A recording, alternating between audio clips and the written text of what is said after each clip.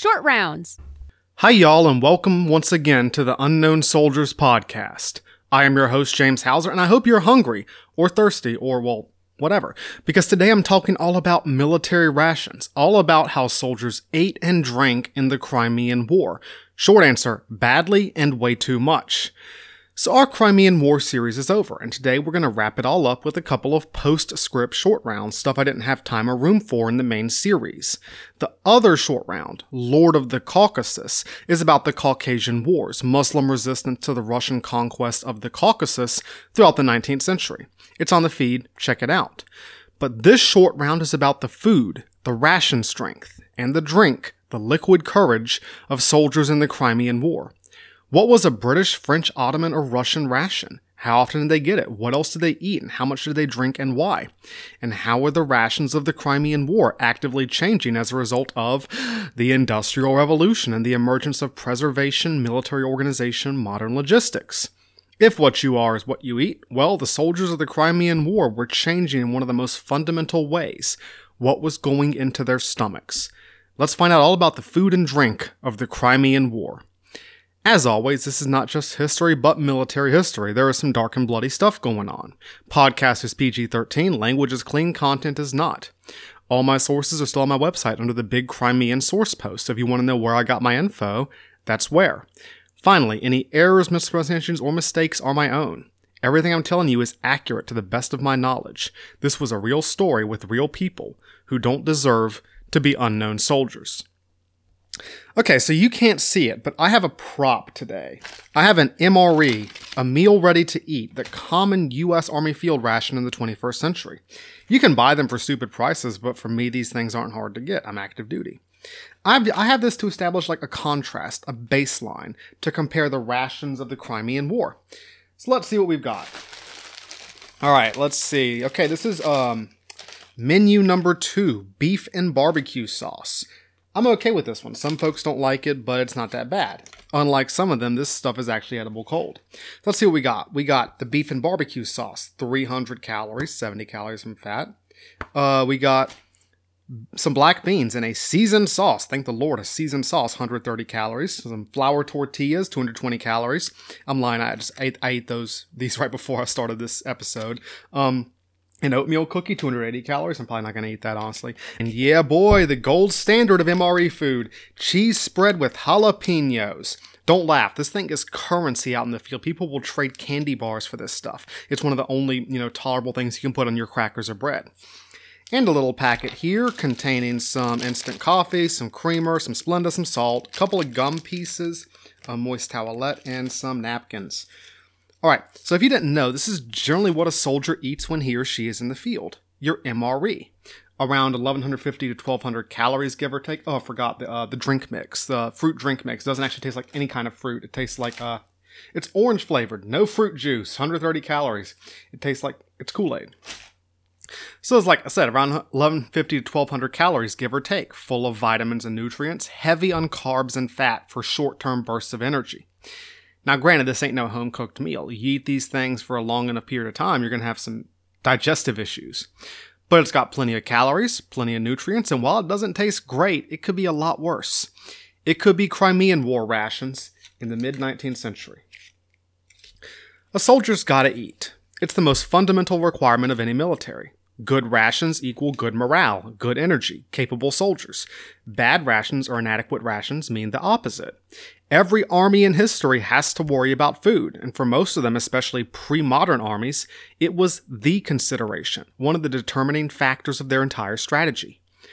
For most of history, I think I've said this before, armies were usually supplied with food from local sources, just because they couldn't be supported over a long distance, either by government acquisition, purchasing, or just taking it, this is mine now, good luck. This local supply was how Alexander's, Caesar's, Hideyoshi's, and even Napoleon's armies supplied themselves most of the time. Trying to invade an area without local supply, like Hideyoshi did in Korea or Napoleon did in Russia, could be disastrous. But when it comes to the Crimean War, with hundreds of thousands of soldiers concentrated in and around Sevastopol, local supply was not going to cut it. The Crimea could not come close to supporting all these armies. So the Allies had to ship in their food from outside by sea, and the Russians had to ship theirs over land from Ukraine. All the armies on the Crimea depended on government-supplied rations to feed their soldiers. So what did these rations look like? Let's start with the army I have the best sources for, the British. In the modern day, the U.S. Army soldier, when he's not eating MREs, or she, receives a food stipend, BAS, Basic Allowance for Subsistence. But the British Redcoat was issued a daily ration, and that cost was deducted from his pay, because the British soldier was cannon fodder, food for powder. This ration was, per regulations, a pound of biscuit and 3/4 pounds of beef or pork per day. Period. Biscuit and beef. Anything else, salt, rice, vegetables, coffee, sugar, came from his paycheck. Guys, bread and meat is not a nutritionally complete diet. Not this complete breakfast. And the quality was usually poor. The flour was mixed with chalk or sawdust by cheap suppliers. And one of the big things about military rations pre-19th century is that preservation and refrigeration weren't a thing. So fresh meat had to be transported to the Crimea on the hoof and slaughtered on site. Or big packages of salt beef, nasty and, just these crates for weeks or months, had to be transported to the Crimea. When the cow was slaughtered, the remains were just thrown wherever, so you have a bunch of gutted cow carcasses just adding to the general Crimea vibe. So basically a box of hardtack biscuit and nasty meat from God knows where. Bon appetit. The lack of nutritional value in this diet caused issues. Back in Britain, soldiers would supplement their food with vegetable gardens, and locally purchased stuff. But with a diet that consisted of only bread and meat and very few ways to get anything else, the British soldiers around Sevastopol started to get scurvy, the result of a lack of vitamin C, which can cause gum disease, internal bleeding, you name it. Nutritional deficits are a huge buzzkill, right? The Royal Navy had figured out the cure for scurvy ages ago. Lemon juice or lime juice would usually fix the issue. But the British Army's supply system was not prepared for radical ideas like nutrition and dietary needs. Nearly 20,000 pounds of lime juice arrived at Balaclava during the winter of 1854-55 and sat on the docks because no one knew it had arrived and no one was looking for it. Amazing. One British soldier who had been suffering from scurvy wrote to his father on January 8th, 1855. "We have been living on biscuit and salt rations the greater part of the time we have been in the field. Now and then we get fresh beef, but it is wretched stuff, not fit to throw to an English dog. I have been literally starved this last 5 or 6 weeks." There were stories from some of these camps about hardtack being thrown into the streets, and even the rats wouldn't eat it. The rat comes up to it like, "Ugh, no," and just runs off to find something else. That's pretty bad. So yeah, these British soldiers were often on half rations. The rations they got weren't great, and they usually didn't get the complete ration during the winter, without a lot of the nutrition the body needed. The bread and meat combo wreaked havoc on their digestive systems, and the hard biscuits were especially painful for men whose gums were softened and bleeding from scurvy. Then there was the problem of preparing the food. Many British soldiers had literally never cooked for themselves, didn't know how to convert raw meat and biscuit into a palatable meal. Every British soldier was basically handed this stuff and told good luck, and lots of malnutrition problems came from the lack of training in cooking the food. If British rations were bad, Russian rations were, you guessed it, worse. Big clumps of raw meat and biscuit aren't great, but at least meat contains lots of calories and biscuits have carbs. The Russian soldier usually lived off of thin cabbage soup and buckwheat porridge. Meat was almost absent from the Russian rations. Fresh fruits and vegetables were virtually unavailable, so scurvy was a big problem in the Russian army as well. Then there was corruption. Russian officers would skim off the ration fund for their own personal uses, and this left their soldiers even hungrier. Russian soldiers were often on the verge of outright starvation. So as you might have guessed, because it's kind of the general rule for the Crimean War, the French did relatively well. On paper, French rations had half the raw calories of the British rations, with a third as much meat, but a more efficient supply service meant that they were actually getting their full ration. Every French regiment also had a baker and a team of cooks who prepared bread and soup for the unit as a whole, as opposed to the British soldier being handed his individual hunk of meat and biscuit. This was a much more well-organized way of preparing the food, collectively. The French were also given small cakes of dried vegetables, kind of like looking like ramen noodles, but these were dried vegetables. A recent French innovation that could be boiled in soup to round out nutritional needs. The French soldier lived off soup. French rations included some bread, meat, rice, sugar, and they always had coffee. One French dragoon said, "Coffee, hot or cold, was all I drank. Apart from its other virtues, coffee stimulates the nerves and sustains moral courage. It is the best defense against illness." I can't say I disagree with them. I have a cup of coffee in front of me right now. Also, unlike the British, the French were excellent foragers. They would eat anything. Frog legs, tortoise eggs, rats. If it ran on 4 legs, it was food. The Russians and French both had this common skill of scrounging up edibles from out of nowhere, while the British didn't seem to have had that same skill. I think the key reason is that unlike the French or Russian soldier, a lot of the redcoats in industrial Britain tended to be city dwellers. They didn't have the peasant know-how or hard outdoors living experience of their counterparts in the other armies. The Ottoman troops on the Crimea had it hard.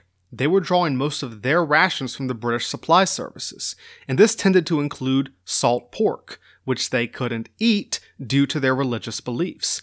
Many who did try got sick, because if you don't know, going a long time without eating pork, then eating it is really bad for your digestive system. Many Turkish soldiers on the Crimea suffered from malnutrition. So yeah, I know US soldiers will gripe about eating MREs, I'm guilty of that myself. But compared to thin cabbage soup and porridge, rancid meat and biscuit, or even the French rations, modern army chow doesn't look so bad anymore. I said a while back, I think in the Imjin War series, that a soldier in the field needs an average of around 3,600 calories per day for peak performance, rule of thumb. But calories alone aren't enough, that was the British mistake. You gotta have at least something like a balanced diet, with nutrients and vitamins to round out your daily intake. Armies throughout history have been limited by the need to transport food and also by its shelf life. Fruits and vegetables are important but very perishable. So is meat for that matter, despite its high proportion of necessary fats and calories. So up until the modern period, most armies were issued carbs, some meat if they got the meat. The Roman soldiers' grain ration, the Japanese ashigaru's rice ration, you name it. The Crimean War's rations weren't that much different from most military rations throughout history. Heavy on the carbs, emphasis on the meat, very low on all the other stuff, all the other nutritional needs. And over a long term, no soldier can macho or cool guy their way out of a caloric or nutritional deficit. Malnutrition and starvation in and of themselves do not usually result in military casualties. Very few soldiers actually starve to death in military history. But the deficits leave the body much more susceptible to disease and illness. And as we know, those were big problems in the Crimean War. Hard for your body to fight cholera or pneumonia when it barely has enough calories to run day-to-day operations like breathing, walking, or listening to your favorite podcast. Hopefully it's this one. But they were working on this stuff. The Industrial Revolution and the newfound respect for the common soldier encouraged the introduction of new ways to keep the troops nourished on the front line. Imagine some dudes on their patrol base in Iraq being given like sacks of flour and raw meat. You can't, right? Well, this is the point where that starts to no longer be a thing. And one of the people you have to thank is Alexis Soyer. Alexis Soyer was one of the most famous French chefs of his day, an out-and-out celebrity whose recipes and methods were celebrated across Europe. France was the birthplace of modern cuisine and fine dining in the early 19th century, and Soyer learned his trade in Paris restaurants before moving to England in the 1830s, introducing many innovations to English cooking. But Soyer was also a shining example of the rise of the lower classes in the reformist movement. He was just a dude from Paris who became an excellent chef. He was a passionate advocate for the common man, and his social work reflected that. Soyer launched a lot of charity relief efforts. He ran soup kitchens for the Irish during the Irish famine, and he wrote a cookbook in 1854 called Chivalry Cooking for the People, which may be the first cookbook written for the lower classes. It contained recipes specifically designed to be made on a working class budget with the common utensils that every English family had. So when Soyer learned of the British soldiers' woes on the Crimea, he traveled to the warfront, to the Crimea, to introduce these innovations to the British Army. Which is kind of crazy. It's like Gordon Ramsay going to Fallujah to teach American soldiers and American Marines how to cook their MREs. Imagine this goofball, a big pudgy French chef riding around on a white pony with a pointed mustache, looking like a literal cartoon character. But he was a godsend to the soldiers on the Crimea. Soyer went to every British regiment, teaching them how to turn their raw rations into edible cuisine. And he also got Lord Raglan to start introducing more ration items like rice, sugar, coffee, and tea. By the summer of 1855, the old bread and meat thing was gone. The British soldier was increasingly better fed. Soyer invented recipes to be made from the British rations, with names like Camp Pot au Feu, stewed salt beef and pork a la Omar Pasha, and Cossack plum pudding. He also invented a new teapot for the British ranks, as well as a portable camp stove, the Soyer stove, that the British Army would use for the next 100 years. He helped the British to organize collective cooking on the French model, changing the way rations would be cooked for the rest of military history. And of course, he ate at Mary Seacole's British Hotel and praised her Caribbean cooking to the high heavens. They even discussed having a cook-off between the two of them. Though this didn't end up happening, that would have been amazing. The French master chef versus the Creole healer. Battle for the ages. Where's the epic rap battles of history when you need them? But they were very friendly to each other. Soyer passed away in 1857, his health ruined by a fever he caught on the Crimea. But his innovations improved military rations for generations to come. And as the war continued, more and more preserved foods began to arrive for the armies on the Crimea. This was a very early process of canning and preservation invented by Nicolas Appert on the orders of Napoleon I, the OG Napoleon back in the turn of the century. Appert discovered that raising food to a high heat, then quickly sealing it in a glass jar, would keep it sterile and safe to eat, though he didn't know why. Germ theory hadn't been invented yet. Canned beef, pea soup, and other novelties helped feed the armies on the Crimea. Though they weren't really mass-produced yet, they were still not the bulk of the rations. That would have to wait for Louis Pasteur and the invention of modern hygiene. But we're on the verge of that. The Crimean War, the first modern war, was beginning to change the way soldiers ate. But it didn't really change how they drank. One of James Hauser's rules of thumb for history is, my general rule of thumb, people were always much, much drunker than you think. All the time.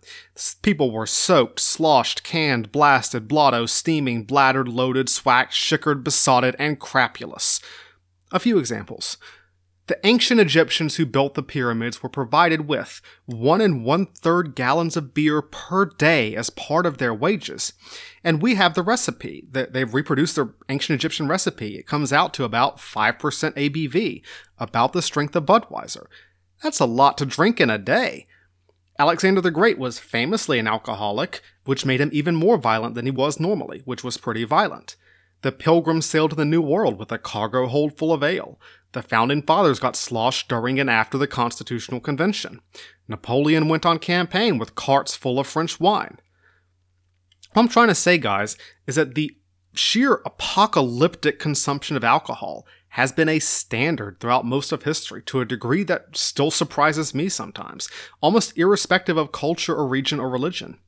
It is only in the last 2 centuries that people have really come to disapprove of heavy drinking, even drinking on the job, drinking day and night sometimes. And during the Crimean War, alcohol consumption went on at an absolutely unhealthy rate. See, I've been in the U.S. Army for about 10 years, and I have observed, as have many other people, that there is a drinking culture. I had to almost pick up and drag people inside our barracks in Korea on the 4th of July, sometime I think it was 2018, so they didn't spend all night in the grass after downing a 12-pack of Natty Light, which if you're going to drink, why would it be Natty Light? But this has been pretty common to militaries throughout history. That doesn't make it okay, but it makes it more understandable. One of the favorite hobbies of every army on the Crimea was drinking. And they drank a lot. In the 21st century, it would be unthinkable for soldiers to be tanking liquor or beer in the trenches under fire. You're not supposed to do that, but it was common outside Sevastopol. Each nation had their drink of choice. The sugar mills of the British Caribbean created a byproduct called molasses, which starting in the 1600s could be fermented and distilled into a fun drink called rum. Rum was the mainstay of the British Empire. Even pirates such as Captain Henry Morgan, whose image graces a popular rum brand today. and every British soldier on the Crimea, in addition to his bread and meat, was given a daily ration of rum. The three food groups, bread, meat, and rum. One soldier wrote his wife, "We have 2 gills of rum a day, and I can assure you that if we had 4 gills of rum, it would be a godsend." A gill is 4 ounces, so the British were getting half a pint of rum per day as part of their rations, and they wanted more. If they ever got the chance, they would definitely buy more. Because in addition to the rum, the British also had access to large quantities of beer, mostly porter. Mary Seacole's British Hotel always ran a good booze business. She always had access to beer, wine, and liquor, though she at least would cut people off when they'd had too much. Lots of other provisioners on the Crimea weren't so conscientious. The French drank enormous quantities of wine, both from their rations and sold by the vivandières and cantinières. The French army consumed a total of 2.5 million gallons of wine on the Crimea. The Russian soldier was given a daily vodka ration, and unlike the food rations, the officers knew better than to skimp on this. You mess with your soldiers' vodka and there's going to be trouble. Even the Ottomans drank. The Prophet Muhammad in the Quran explicitly forbids alcohol, but hey, Jesus forbids a bunch of stuff in the Bible and Christians do it anyway. The Muslims are no different. The Ottoman soldiers drank sweet Crimean wine like it was water. Certain vines grew very well in the abandoned estates outside Sevastopol. And alcohol consumption wasn't just for R&R. It wasn't just what you did at the end of your shift. It was constant, persistent, during and after and before duty. Most soldiers had a good drink for breakfast and for dinner, and many drank throughout the day. Some soldiers were allegedly never sober for the entire 349 days of the siege of Sevastopol.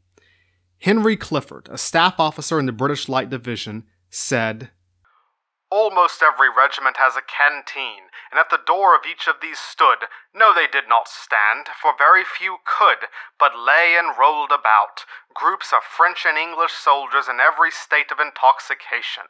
Merry, laughing, crying, dancing, fighting, sentimental, affectionate, singing, talking, quarrelsome, stupid, beastly, brutal, and dead drunk. What a mistake to overpay a soldier. Let him be English, French, Turk, Sardinian, give him enough money, and he will get drunk." I mean, that just sounds like July 4th in a modern army barracks, as I just described. But this was beyond the point of being cool, fun, social drinking, classy drinking. This was hillbilly psycho crap. This was a problem. The worst British drinking incidents were reported, coincidentally, during the height of the siege of Sevastopol and its aftermath in summer and autumn 1855, when stress was at its highest and morale was at its lowest. Maybe that has something to do with it, right? And this had effects on military performance. Allied soldiers noticed that Russian officers got their soldiers good and tanked before battle. Many dead Russians at Inkerman were found with canteens half full of vodka. Literal liquid courage. Officers like, hey, you're going into battle, let's get you boozed up so you're more compliant and you charge into fire more easily. Alcohol was used to numb fear and inhibitions, make soldiers more willing to go over the top into no man's land. In the Allied camp, drinking led to fights, indiscipline, insubordination, and occasionally even murder. Fully 1/8 of all British soldiers on the Crimea suffered some sort of punishment for drunken misbehavior. Some leaders were aware of the problems alcohol could cause. When Admiral Kornilov discovered a supply of vodka on the Sevastopol wharf in those critical days after the Allied landing when every hour counted to prepare the city's defense, he ordered it destroyed. Like, nope, we're not even going to play with that. The Russian sailors weren't going to be stopped. They drank the liquor from the gutters with their hands. Why did armies tolerate this? Well, why did they allow this to go on? The easier question is probably to ask why modern armies don't. I'm not being facetious. This was the rule. This was the standard. Alcohol consumption in wartime was not a novelty. It was actually very common in the pre-modern age. It was considered to be part of a soldier's diet, a necessary component of morale, almost a given. The negative effects were considered the necessary evil compared to the positives. One British officer described rum as the only standby to keep the soldier on his legs at all, and a healthy vodka ration did more to motivate the Russian soldier than almost anything else. I honestly think a lot more research needs to be done on alcohol and warfare. There's a lot of hidden history to be found here, and I haven't found any great sources on this specific subject. I'm not even sure if there is a book on alcohol in warfare, a broad history. What stands out to me, especially for the Crimean War, and what's in sharp contrast to any modern attitudes, is the use of alcohol in combat situations, and officers considering it to be a positive rather than a negative. I think a lot of men turn to alcohol basically to minimize the suck in those long periods of boredom and misery, punctuated by moments of sheer terror and destruction. There was an appeal to being numb to your surroundings and at least a little less aware of how terrible everything was. For many soldiers on the Crimea, alcohol was the only escape available, the only way to not have to think about tomorrow. Was it destructive and unhealthy? Oh yeah, oh Lord yeah. Was it understandable? Also yeah. But alcohol was another old norm being reconsidered in the industrial age. This was the early 19th century was the age of the temperance movement in Britain and America. The reformists in British society had a lot to say about the dangers of drink and its effect on the ignorant masses. Florence Nightingale was among these people who saw alcohol as one of society's great ills, and she cracked down sharply on drinking at her hospital in Scutari. Florence sent many of her nurses home when their alcohol abuse began to affect their work, and it seems like one of her main reasons for not being the biggest fan of Mary Seacole was that Mary sold alcohol to the soldiers. But even Florence had to allow a little bit, especially for wounded and dying servicemen. It might be pathetic to say it was all they had, but sometimes it really was. The alternative, feeling all that pain at its most acute, sober, might seem even worse. Nowadays, if you're in the military, you go on deployment or you go to the field, and it is supposed to be dry. There are some professions, especially like driving a tank, flying a plane, where you should not have any alcohol whatsoever. It's going to be a very bad day for everyone if you do.